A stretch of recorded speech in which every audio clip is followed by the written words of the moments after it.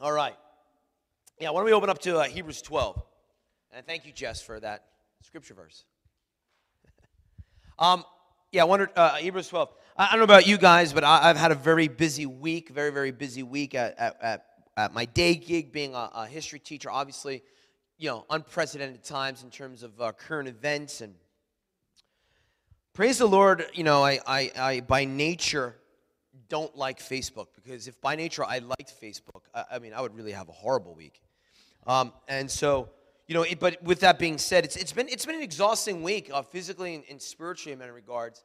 If you allow the things of the world to begin to attach to you, right? And you can't, and you can't now, right? But we're going to start a sermon series. I'm calling it the Wanderlust series. And this is an idea that I've been mulling over and thinking about for years. I'll be honest, ever since I was in my 20s. Because I saw a pattern in a lot of believers. And once I got into my 30s, whatever, I thought about it, and now that I'm 40, I was talking to some of the other guys in the church, and we were brainstorming. It's like, this would be a good series to get people, to put the guardrails up, I guess, on the roadway, And so, we're calling it the Wanderlust series, and the first piece of the series is Find Your Goliath, all right? And so I want to talk a little bit about what this concept of wanderlust is, and then also, obviously, plugging into what's this concept of a Goliath principle. And so let's begin with Hebrews 12, verse 1. Therefore, we also, since we are surrounded by so great a cloud of witnesses, let us lay aside every weight and the sin which so easily ensnares us, and let us run with endurance the race that is set before us. Let's right there. Whomever is talking, whether it's Paul or Apollos or whoever it may be, it says here that we are surrounded by so great a cloud of witnesses. Right? That is usually a reference, most people would say, to an understanding of a heavenly realm and those who have come before us and the angelic host, pretty much essentially looking down at what is happening on planet Earth. We're surrounded by a witness of heaven. Witness, or rather heaven sees what we are doing. And because of that, it's kind of be mindful of that there is, the divine realm is watching us. And so, because of some of that, we should be laying aside weights. Not weights, but every weight. Everything and anything that could be holding us back from running the race of the gospel. Okay? It doesn't say lay behind this and lay behind that and lay behind that. It says lay behind every weight. Okay? Anything that is holding you back in the furtherance of the gospel, any that easily ensnares us in sin and all that, it all should be laid behind, right? And looking unto Jesus, the author and finisher of our faith, who for the joy that was set before him endured the cross, despising the shame, and has sat down at the right-hand throne of the Father, of God. So part of the power and the ability to do this would be to look to Jesus. But not just look at Jesus as a cloud of witnesses. It's look to Jesus as his life. He laid down his life. He picked up the cross. For consider him who endured such hostility from sinners against himself, lest you become weary and discouraged in your souls. This is brilliant. It's if you're discouraged about how difficult life could be, or the annoyance of having to lay down everything that may ensnare you from the gospel, let's take a look at Jesus and, look what he did. And this one is really convicting for those of you who are wrestling with sin in your life. You have not resisted to bloodshed, striving against sin. Oh, what is it saying here? Your life is actually, no matter how difficult it may be in the first century, you have not had to actually resist the powers of darkness and resist sin itself to the place of you literally bleeding, right? That's what Jesus did, right? He bled on the cross. But it's holy cow, Think about like, oh, I'm really having a hard time with my sin. It's like, you haven't even gone to the place of bloodshed yet. I mean, one really easy way, I mean, it's kind of like the end-all, be-all that we always talk about, but it's like, if you're struggling with the internet, throw your computer out, It's not that hard to do. You throw out the computer. You are not even bleeding yet, right? If you're struggling with food, don't keep certain items in the house. Like, you haven't even gone onto the place of bloodshed yet. It's like, this is the pep talk. It's like, woohoo, all right, okay? I mean, setting our eyes on Jesus is what we're talking about here, right? Wanderlust, when your eye wanders, okay? And so what is wanderlust really defined? It's defined, from Merriam-Webster, is that it's a strong, innate desire to travel or to wander. But, that's a very, basic physical definition. We really want to take it into a spiritual principle. I mean, who here likes to travel? I mean, I love to travel. I don't feel I have wanderlust. I mean, I love traveling. I have a strong desire to travel. I love it. That's not really what we're talking about, this principle here, right? We're talking about a traveling in a spiritual gaze. That's really what we're talking about, right? A lust and a wander on other things. Not that you literally, oh, I really need to now move to this location, or I really need to go on vacation here. That's silly. We're talking about in the spirit are you prone to wander and set your gaze and your eyes on other things, other places not being the cross. So, essentially, if this is going on, and we can see it like people that actually may have this kind of wanderlust physical mentality, but also really in the spirit, it's this. It's really what we're talking about, I think, is a person or a spiritual place in your heart, your mind, your ethos, where you're never really content, right? Now, I've struggled with this my entire life, okay? My entire life, I have been essentially, in some regards, discontent, always trying to charge the next hill, go to the next thing, do the next whatever, right? I mean, I'm content in the Lord, but I'm talking about like in the natural, right? I want to go to the next thing and conquer the next mountain and go after it, right? But really in the spirit, this can be quite problematic, right? So what is this real perception of the wanderlust? It's someone who's always looking around the bend. They're never looking here. They're never here. They're never present. They're always looking to get there, but once you are there, it is now here. And the new thing, the new place, loses its luster, and the cycle begins again. It's like a kid who's like, man, I'm in elementary school. I can't wait to go to junior high. You get to junior high, you're at junior high. Oh, my gosh, I've always wanted to be in junior high. We got lockers now. And it's like, oh man, no, I can't wait to get to high school. I want to get to high school. And then you get to high school, and then after your freshman year, you're like, oh my goodness, PSATs, SATs, college choices, all this kind of stuff. Man, I just can't wait to be a senior when I can just take it easy. Then you become a senior in high school, and you're sitting, you're like, oh, I just can't wait to be done school. Can't wait to start a career, open up a job, go to a trade school, go to college, all this kind of stuff. And it's always like, it's never quite good enough. I mean, maybe to update it for some of us here, I'm single. It's really going to be cool when I'm married. And then you get married, and you're like, this is really cool, but it's like, it would be even better if we had a kid. Then you have a kid, and you're living in an apartment, you're like, you know what, it's really cool, but you know what would be even better? If we got a house. Then you get the house, and you're like, you know what would really be better?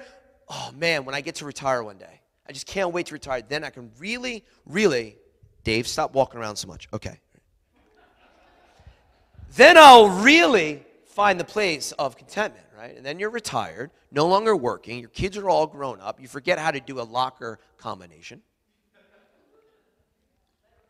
And if you don't have the mentality, what's the next stage? Death. And new life, but you know what I'm saying? Like, that's when you get those real cranky, cantankerous older people, right? Like, they can no longer fool people in being happy because there's nowhere else to go. Right? I mean, everyone else can fool like, oh, I'll be happy when I get to this next stage and get this new thing. But when you're old and you're sitting wherever, living your life, right, and you're not have a contentment inside yourself, what's there to be happy about? Right? That's the problem. All right. Now, this is kind of an interesting thing because it really, this kind of here-there principle of wanderlust, in some regards, is actually a human development. I mean, this is something that humans are really great at. In fact, the history of mankind is one of this, right? It's this. Mankind has a problem, some kind of small problem, or maybe a big problem. Like, man, eating raw meat really isn't so great. I wish we could, heat it up somehow. How do we make a fire, right? No, they have a problem, and there's a discomfort, and they come up with some kind of new technique, some kind of new invention, some kind of new discovery, and it's like, wow, this is great. We can cook things now. But then it's like, well, we can cook things and we have heat, but how do I register and really get the temperature right? And now I got a new problem. Man, I really need to get it at 350 degrees, not 375, because that 25-degree difference is really going to change everything, right? And so what this is really it's like necessity is the mother of all invention, but really what it is it's discomfort that is the mother of all invention, is really what happens. Josh, I tell you what, if you shut down my computer, bring it back up, it'll fool that. I think it's some kind of weird setting. I don't think it's the cord. Speaking of discontentment and invention, right? I'm almost positive, because we had that happen once before. Yeah, just shut down the whole thing and bring it back up. All right, cool.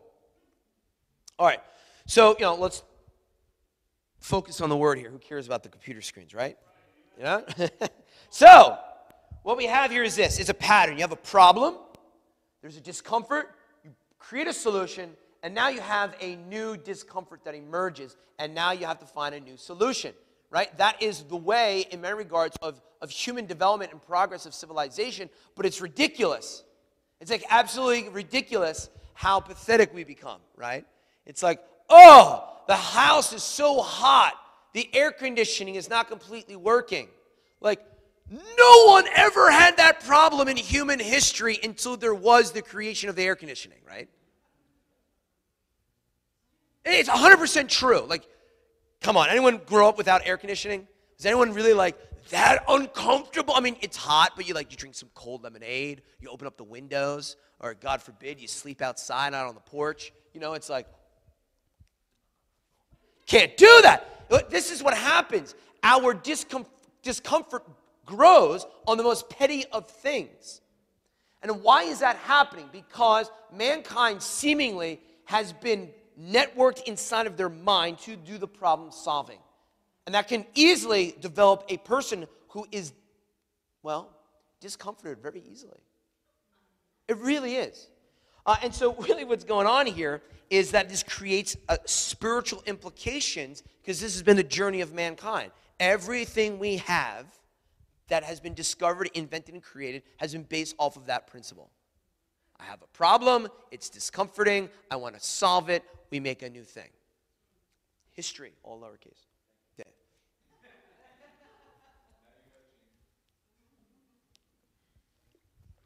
Praise the Lord, I don't have to change it because there's nothing on my computer that goes any kind of warning, right? Amen. But I hear you saying, right? There might be some bank stuff on there, so. Josh, if money comes out of my bank account, I know why. All right, so this raises these spiritual implications, right? And I find this in the church, and it's this. For some people, and I want to stress this is not all people, right? But I really, like always, let's do a little heart check, a little heart posture of where you're at with things. Some people I have found, in order to feel fulfilled, one pursues a new task. They need to go to a new place in the spirit. And I'm not talking about geographical location, but it's a thing of I'm not feeling fulfilled, and I now need to set my gaze on something else. Right?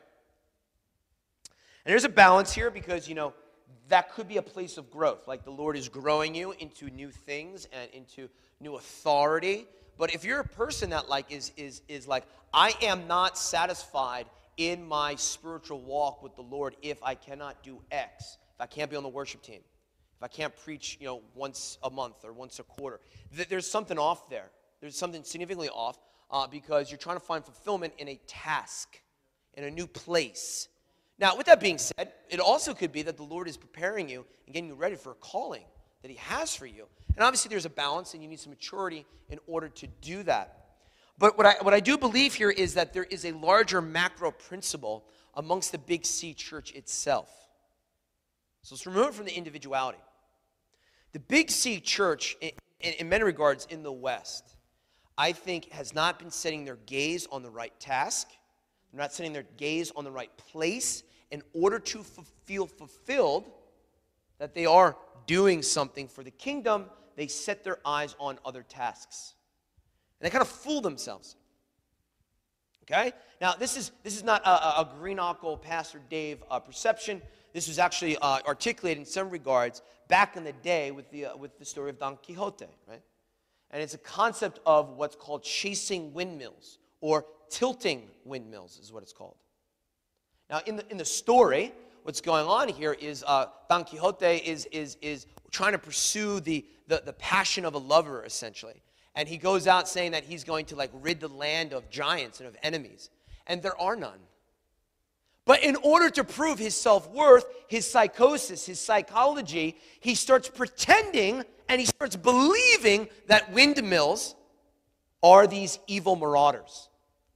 Okay? And it's a concept, and it's kind of like a spiritual psychological principle that there are people who develop from their own spiritual lack. They develop these false giants in the land to go after. Why? Because you are not being fulfilled in the here with Jesus. So you have to come up with a new problem. What's the new problem? Oh my gosh, the finances are not where they are. Do you remember where you were 10 years ago? Compare your bank account now to where you were 10 years ago, and let's see if it really is a problem. Now, it could be. But you know what I'm saying? It's as your life gets more complicated, you need more things, and now you are artificially create problems. And you do it in the spirit as well.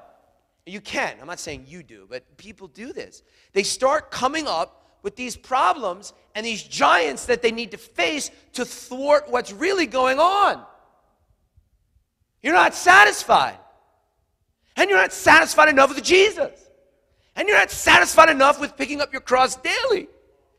And you feel that you have to prove your passion for a lover who is Christ through a different means by going after these false things.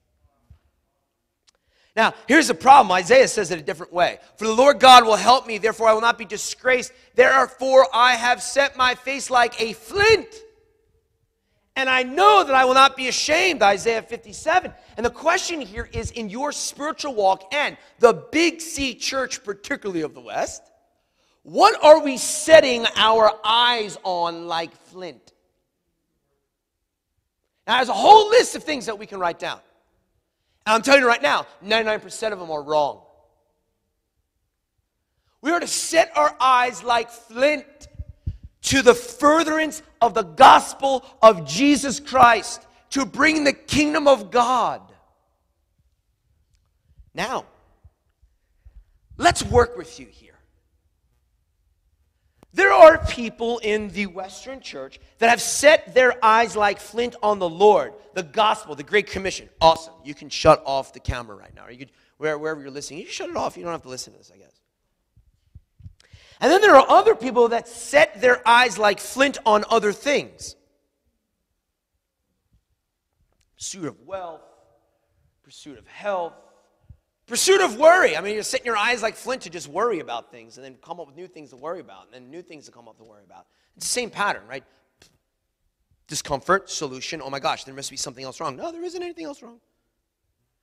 But the mind fabricates it to keep you going, right? Because you don't have a real problem. So if you don't have a real problem, you come up with fake problems. Keep the mind energized, right? I'm getting some head yep, right? So how do you take, now that's not necessarily, it's bad, but it's not so bad because I like it. You have the character to set your heart like flint on something. We just need to reposition it to something else. I can work with that. Or rather, the Lord can work with that. It's man, you have a character and a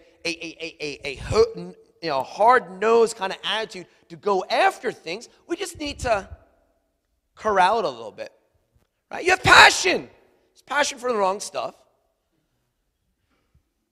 So we just need to recalibrate it. And it's going to be awesome. But the third problem is really the problem. Those people that have no passion. Those people that have no unction. Those people are just whatever. Wow. Set your eyes and your face like flint. Right? Now, we may not be doing that because of this kind of wanderlust principle. So let's go, and we're going to connect this to last week. Let's go to 2 Samuel chapter 11. I was talking about this last week, and this is really kind of turning the hinge, turning the corner. But, let's be here. We don't have to be there, right around the bend. All right, 2 Samuel chapter 11. It happened in the spring of the year, at the time when kings go out to battle, that David sent Joab and his servants with him and all Israel, and they destroyed the people of Ammon and besieged Rabbah. But David remained at Jerusalem. And this is such a powerful little piece of the verse. Then it happened. Then it happened one evening that David arose from his bed and walked on the roof of the king's house. And from the roof he saw a woman bathing. And the woman was very beautiful to behold, right? We know the story of Bathsheba. We know what happens, okay? And last week, what I was doing here, to connect things a little bit, was I was showing that what we have here is this.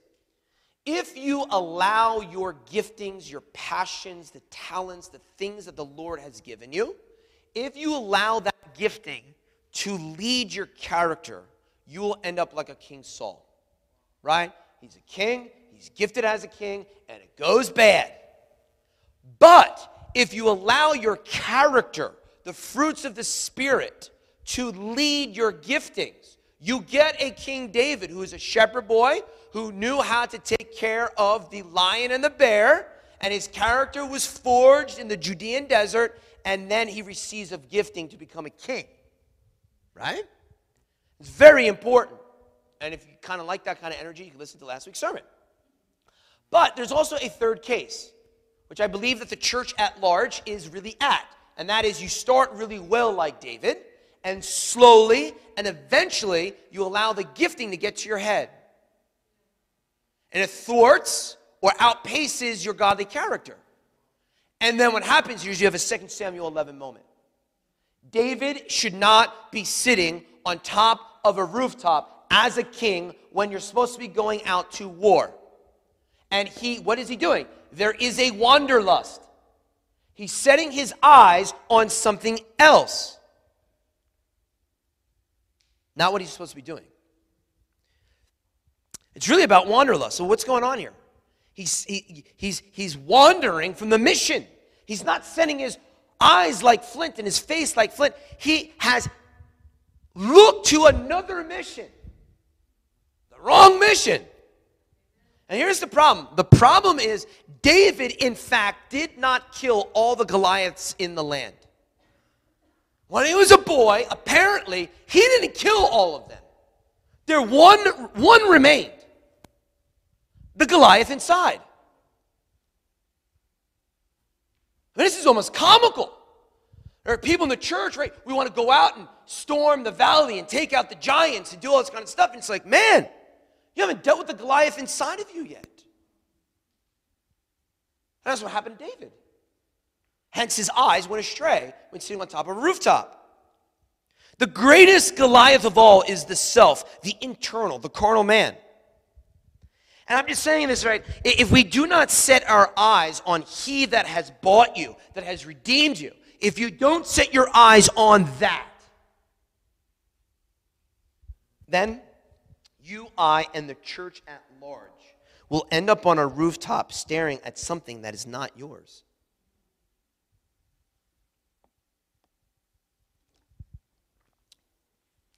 What's going on here? David doesn't deal with the giants of his own life. He doesn't deal with the internal here. And he doesn't do the mission of the king to go out and fight. So what does he end up doing? He ends up conquering something else. Another man's wife. Please, I'm not trying to tell you that like women should be conquered, but I think the notion of conquering, you can understand the imagery here. David is trying to physically conquer a woman that's not his wife and is actually one of his brothers in the kingdom of God, or kingdom of Israel's wife. He's trying to conquer. It's a symbol that he's going after something that he wants to take and have authority in, quote unquote, that was not for him. Why does David, beloved of God, man after God's own heart, do this? Because he stopped facing the giants that he was supposed to be going after. He stopped facing the giants, and so his gaze began to wander. So, we can agree to disagree. And you've had much of a problem with it, even like I said last week, you can email Pastor Josh. Now, we could talk about it.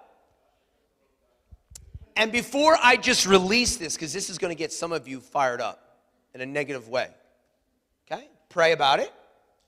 Pray about it. I may not be saying you as an individual. I'm talking about a group, the plural you, the church at large. And if you have that much of a problem about it, we can talk about it, honestly, and dialogue about it. But it's this. I really do believe that the Western church, the church at large, has been sitting on a rooftop during a time when the church is supposed to be going out to battle and fighting the right giants. When the church is supposed to be fighting the right giants, we've gotten a little comfortable sitting in our palace, and we're trying to conquer something that's not ours to be conquered. And it's a political kingdom. It's a White House. We have been trying to conquer the wrong giant. Now, you yourself may not be. And I do believe we have an absolute call to pray and to intercede and to vote the right way 100,000%. And anyone who's been here long enough knows I've been teaching that over and over again.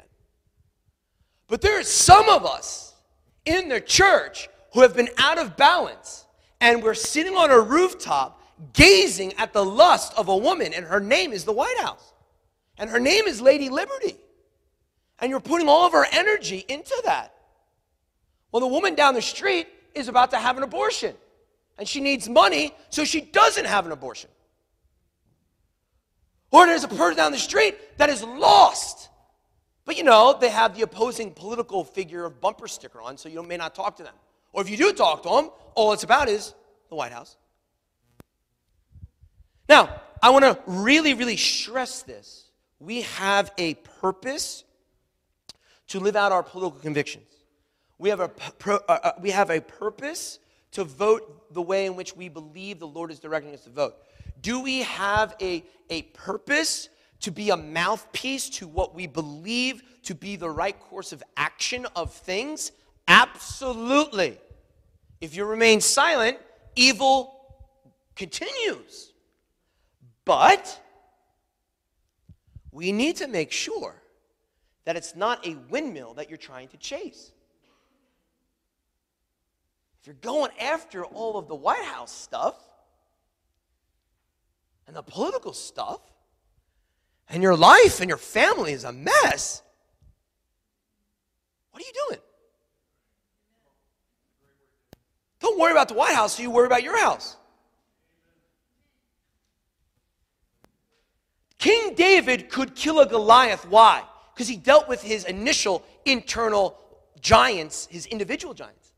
He went after the lion and the bear by himself.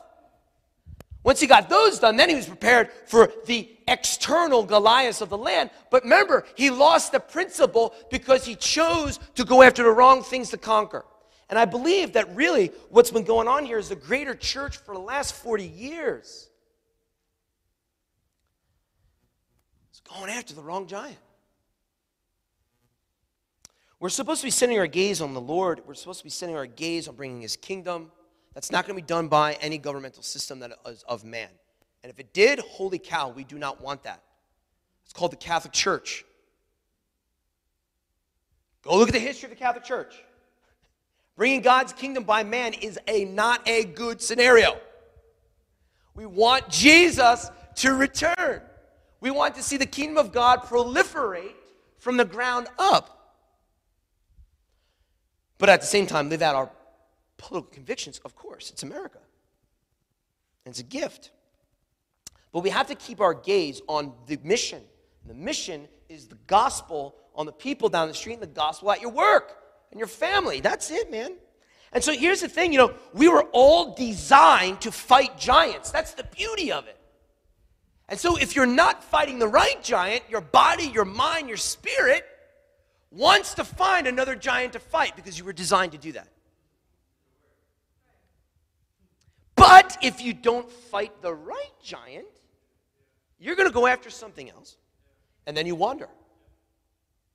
Your eyes are off the kingdom of the Lord. And so wanderlust, as I was saying here, is not just travel. That's kind of ridiculous. What it is it's a gaze at best. And it is lust at worst. This is in the spirit.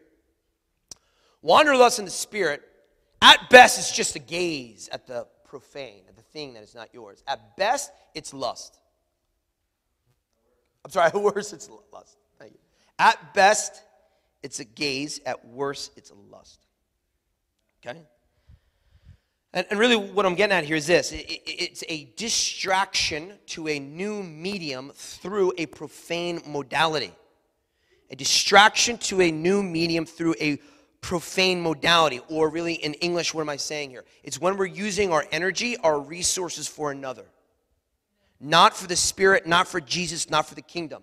Our energy, our spiritual time, everything is being used for a different thing. That is the wanderlust.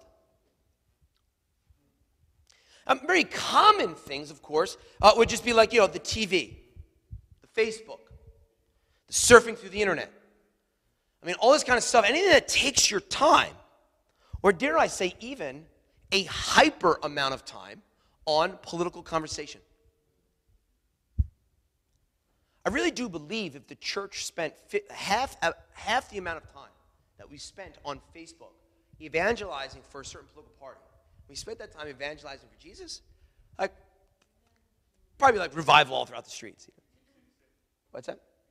Yeah, absolutely. It's amazing how much time and energy we're putting into it. Although, look, I put time into TV. Sometimes my wife says too much. Okay. But I put time in things. But there's a time where you got to balance it out, right? And so why do people wander? And what it is it's Jesus is not enough. The giants of my own life and in my community is not enough. And so I'm going to start going to other things. Why do people do this? I do believe there's a general principle in the physical and also in the spirit. And it's this. One, you may have a dissatisfaction in your life. If you're dissatisfied, you will be prone to wander. You actually might be dissatisfied that the present development of the kingdom of God is not going fast enough. So, or I'm dissatisfied with how God's doing it, so I'm going to do it at my own means. It could be that, right? Which obviously is very dangerous, right? Two, we could have a sense of jealousy, right? Someone else has this, or another person has this type of notice and notoriety in the kingdom of God or at the church. And there's a jealousy that's there, and you may be prone to wander.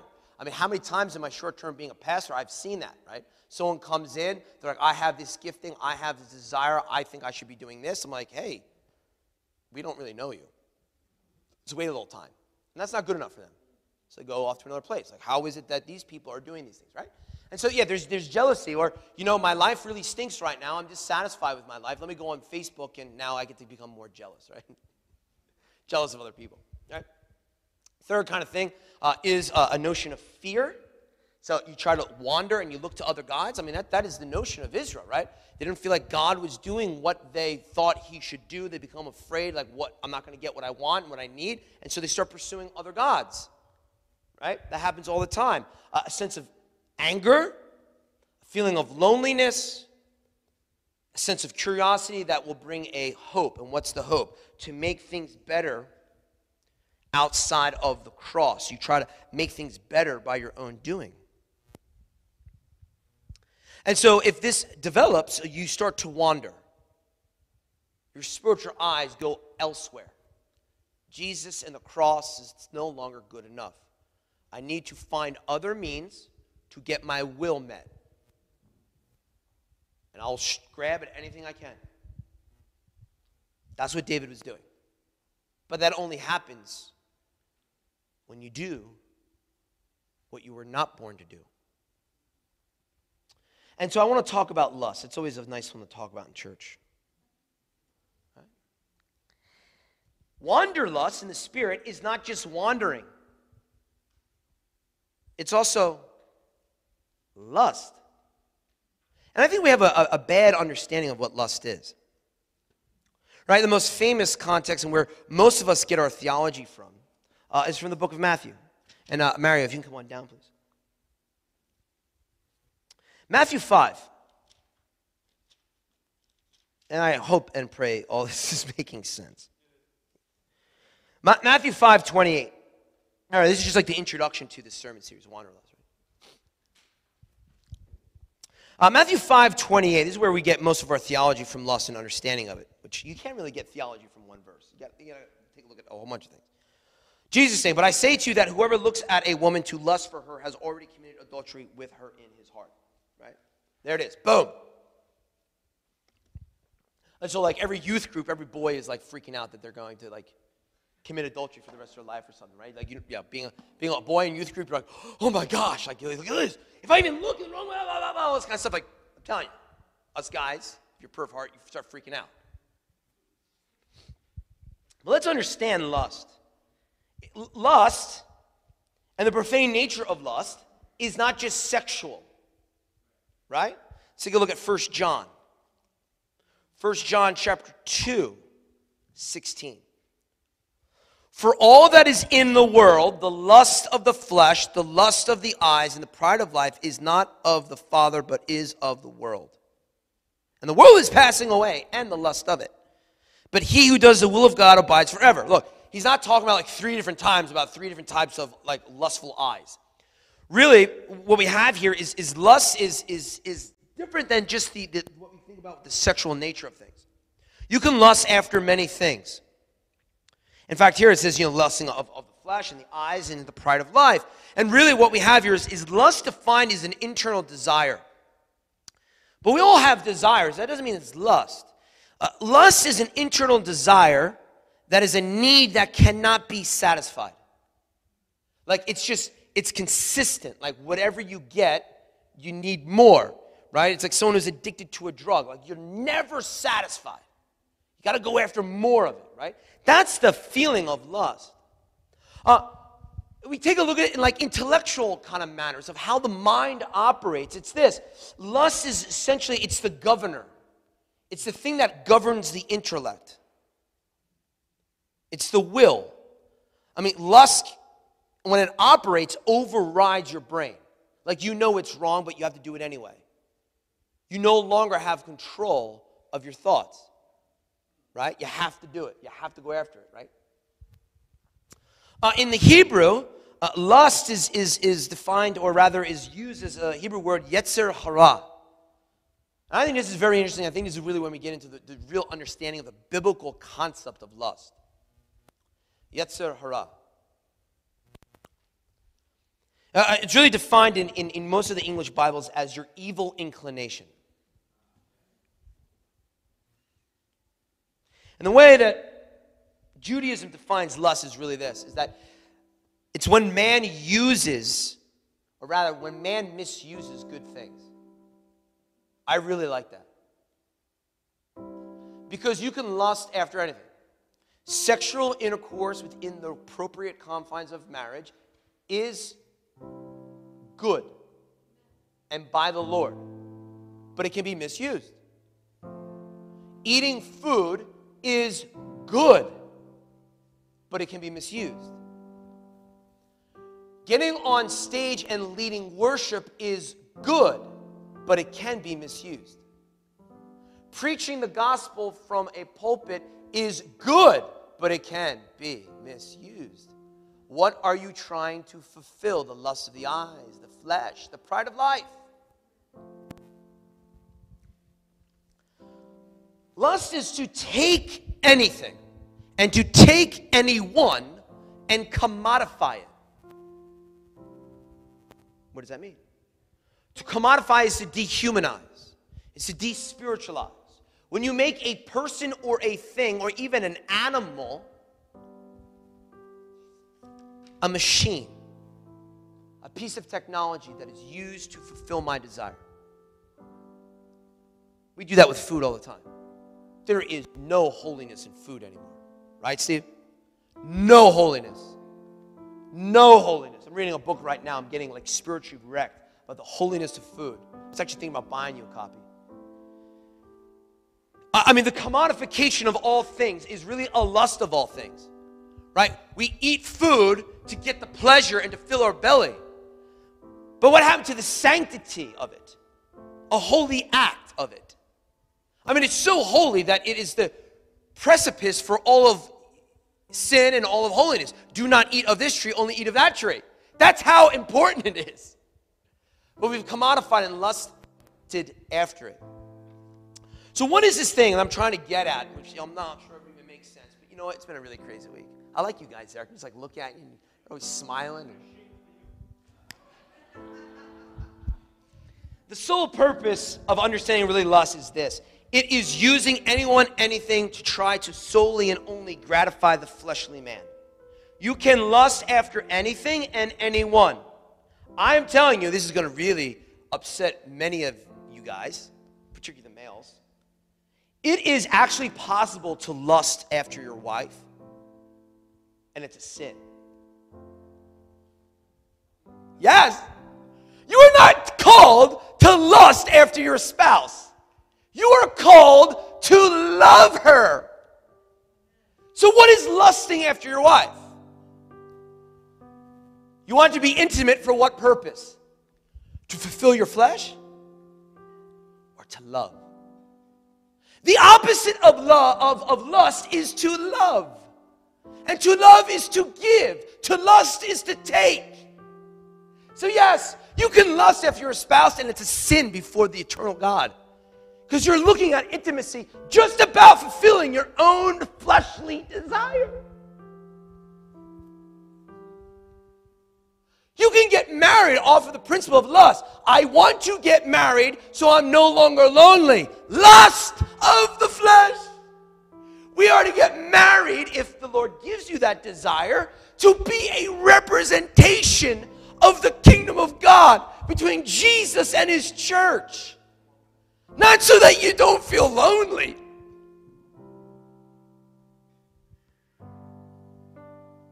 Sexual intercourse is a holy act. I think it's like the only thing that says if you profane, right, in sexual things, you're profaning the temple of God. Now, it's very, very specific how profane it is. And so, yes, we can lust after anything. You can lust after your house. You can lust after your food. You can lust after your spouse. You can lust after anything that is the sole measure is to give me, gratify my flesh, gratify me. And dare I say, it is also a sin. And I believe fervently that the Western church is on a major trajectory to be a people that lust after God.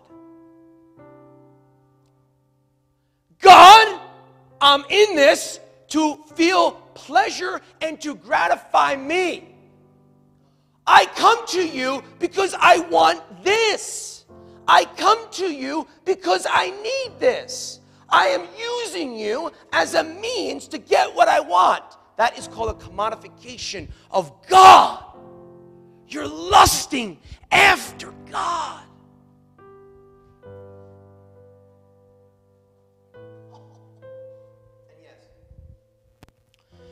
I think not for all of us, so don't think that I'm judging you.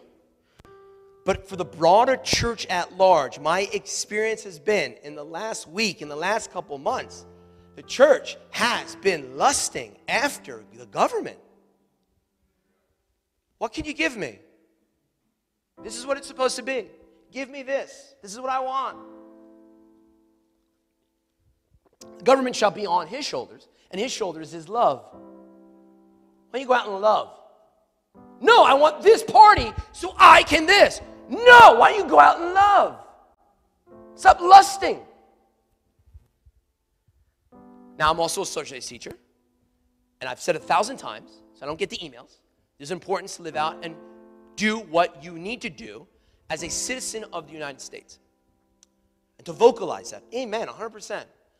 But let me tell you something. We have dual citizenship, but not really. Our citizenship is of heaven. Don't let the American citizenship outweigh your heavenly citizenship, right?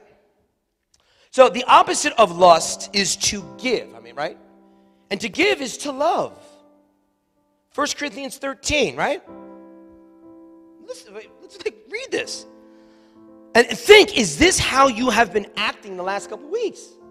Is this how you've been acting the last couple months? Is this the way that you act when you engage the church body? Is this the way that you act when you engage politics? Is this the way that you act when you engage Facebook? Is this the way that you act when you engage your spouse and your family and God himself?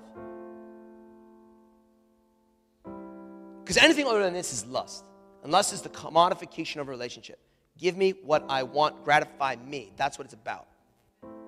1 Corinthians 13, verse 4. Love suffers long and is kind. You check your Facebook and see if that was there. You check your phone calls. You check your prayers to the Lord. Love suffers long and is kind. Love does not envy. Love does not parade itself, is not puffed up. Love does not behave rudely. Love does not seek its own. If I'm supposed to love the Father, how much of my prayer life is seeking my own? I come to the Lord to give, not to seek my own, to seek Him and to seek His face and to seek His kingdom. To say I'm a bondservant of Christ. There's no lusting here because I'm your slave, which is the opposite of ownership. You own me, I don't own you, Father. What's your prayer? What is the vocabulary of your prayers like?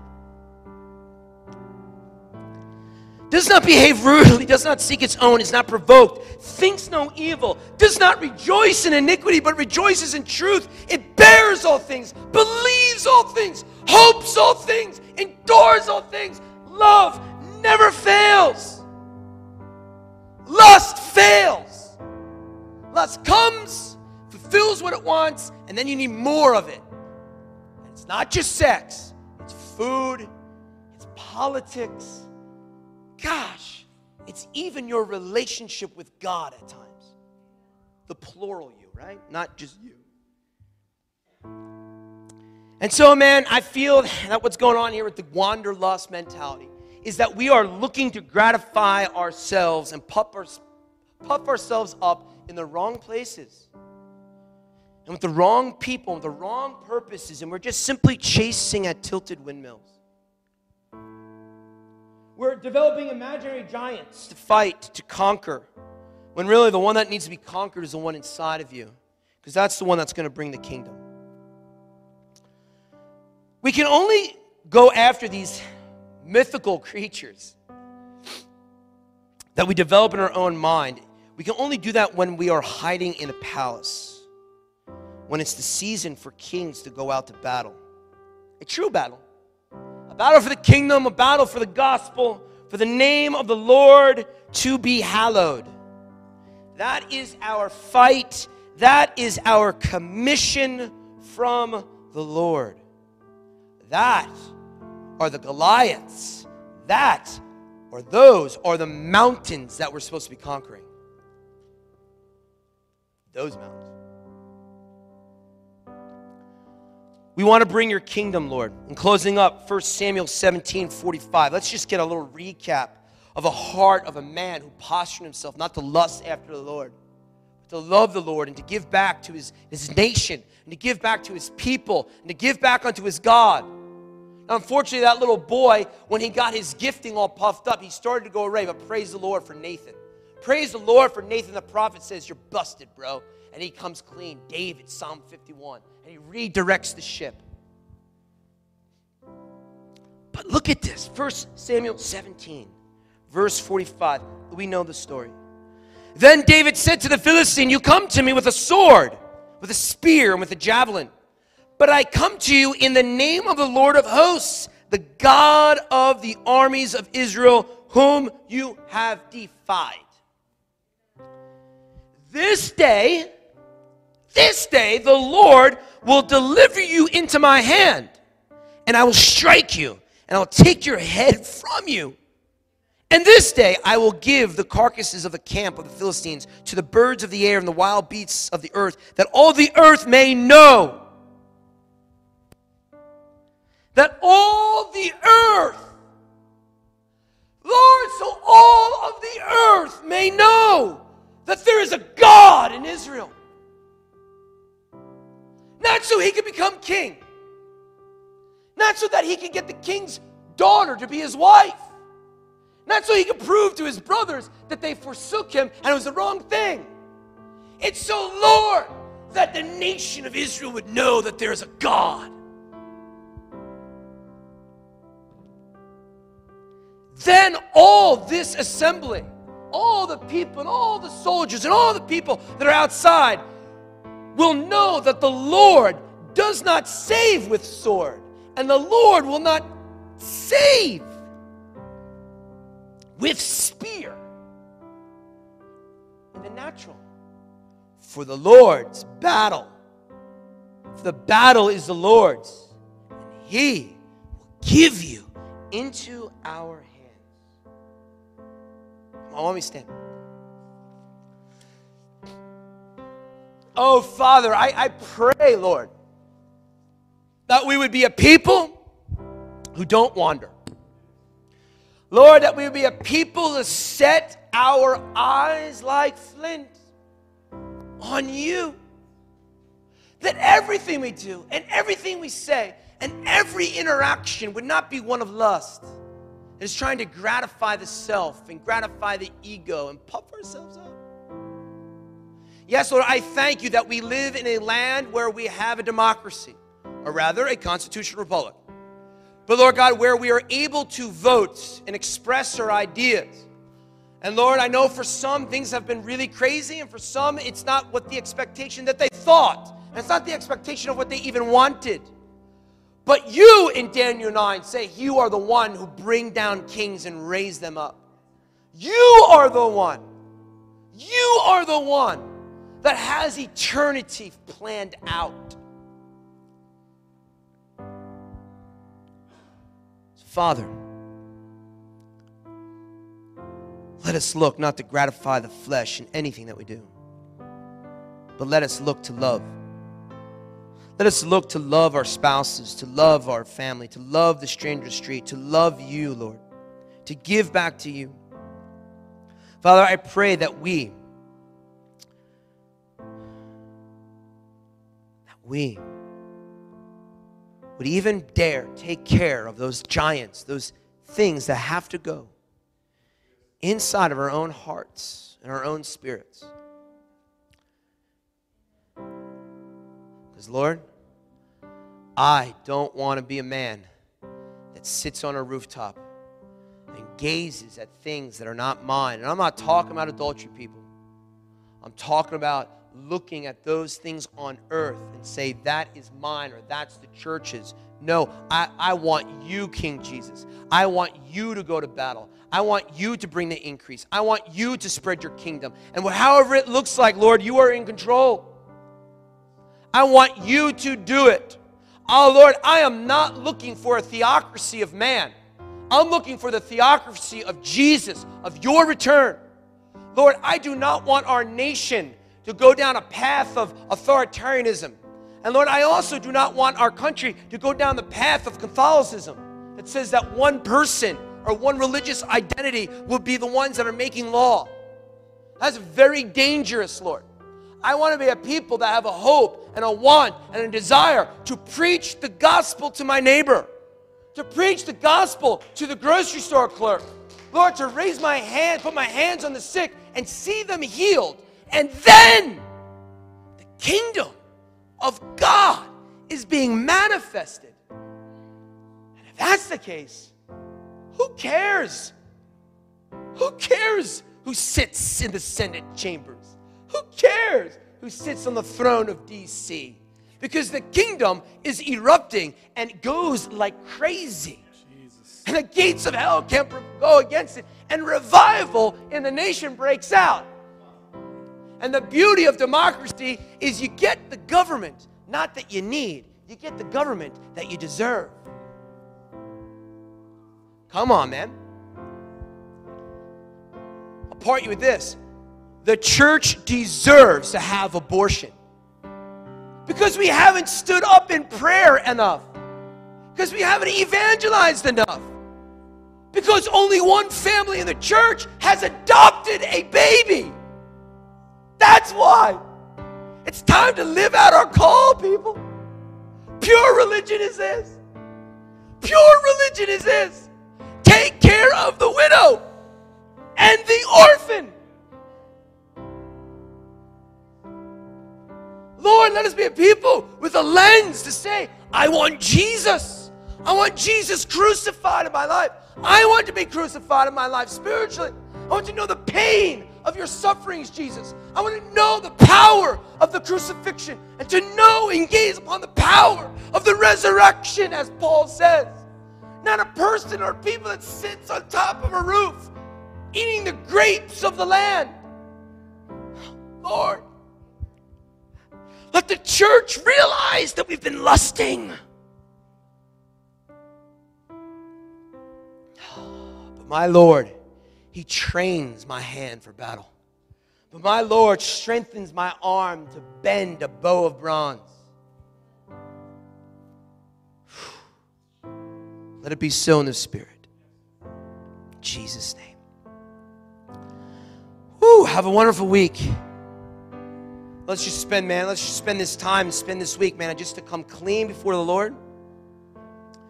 And just to get our hearts right. You know, I'm not saying you guys are going after the wrong giants. I want you to know this. If you were politically involved in the last couple months, I'm not saying that you made the government an action of lust. No, I'm not. Everyone knows, right, where their heart posture is. But it's so important, man. It's so important just to go to the Lord and say, I'm clean and undone before you. I'm clean and undone before you.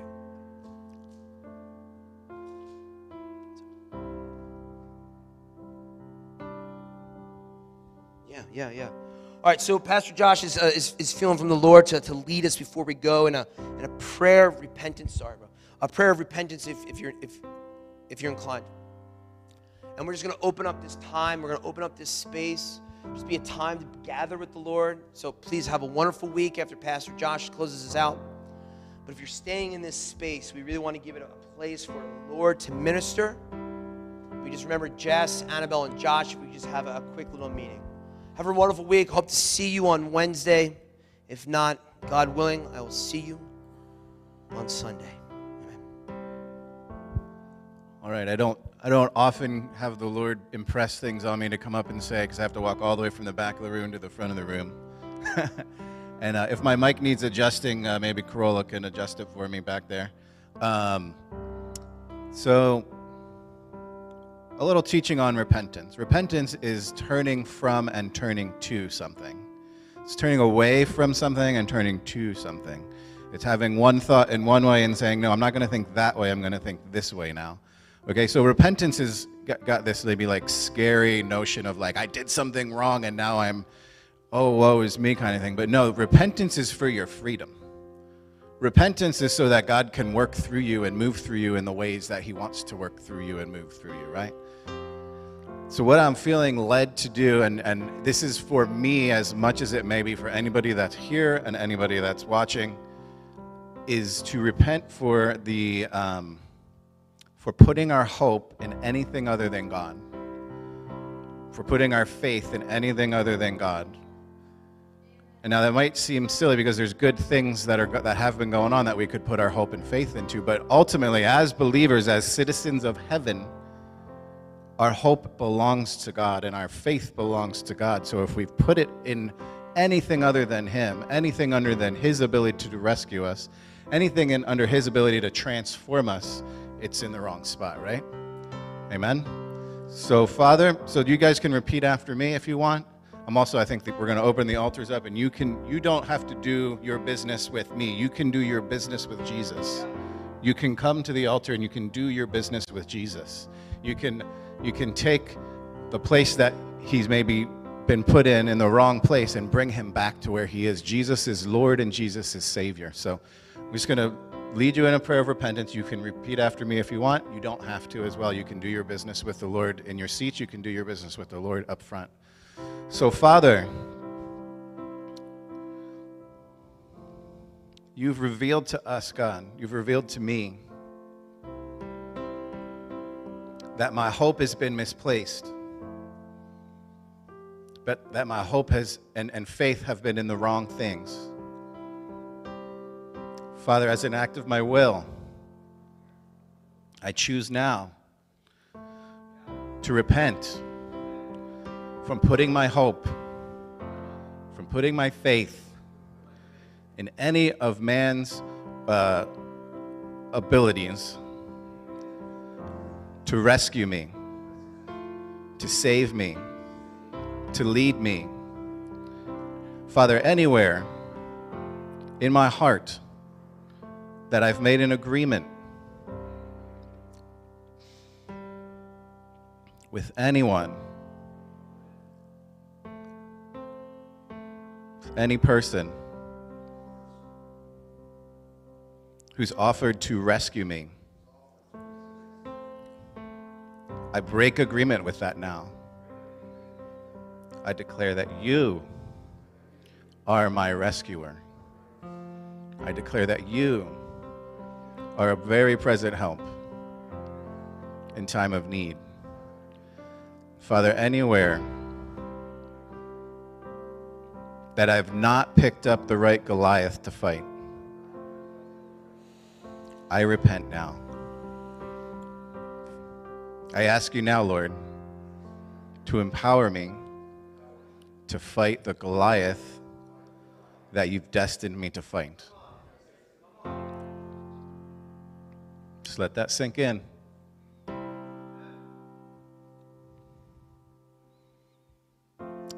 I'm just gonna pray for you guys. Pray right now. You don't have to repeat after me anymore. Father, everywhere your church has been asleep at the wheel, we repent. Everywhere where we've abdicated the authority that you've given us, we repent.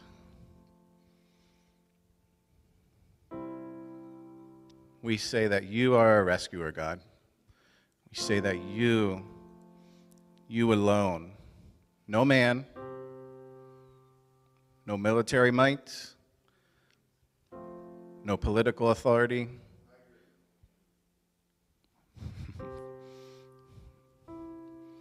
no place of power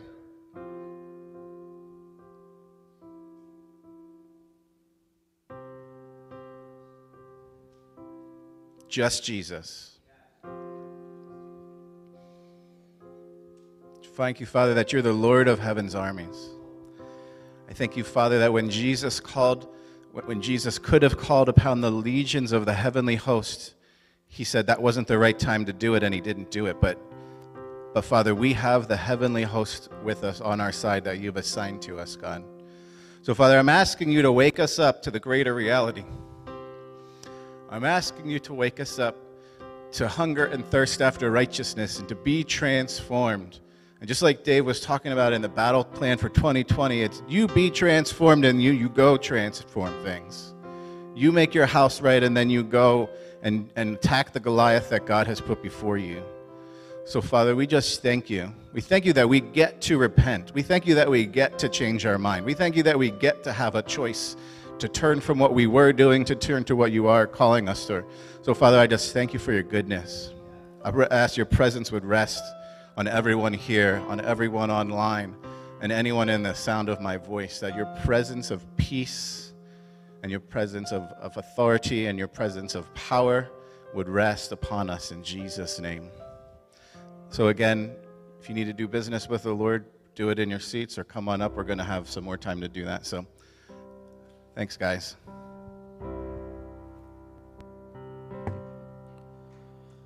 Be thou my vision.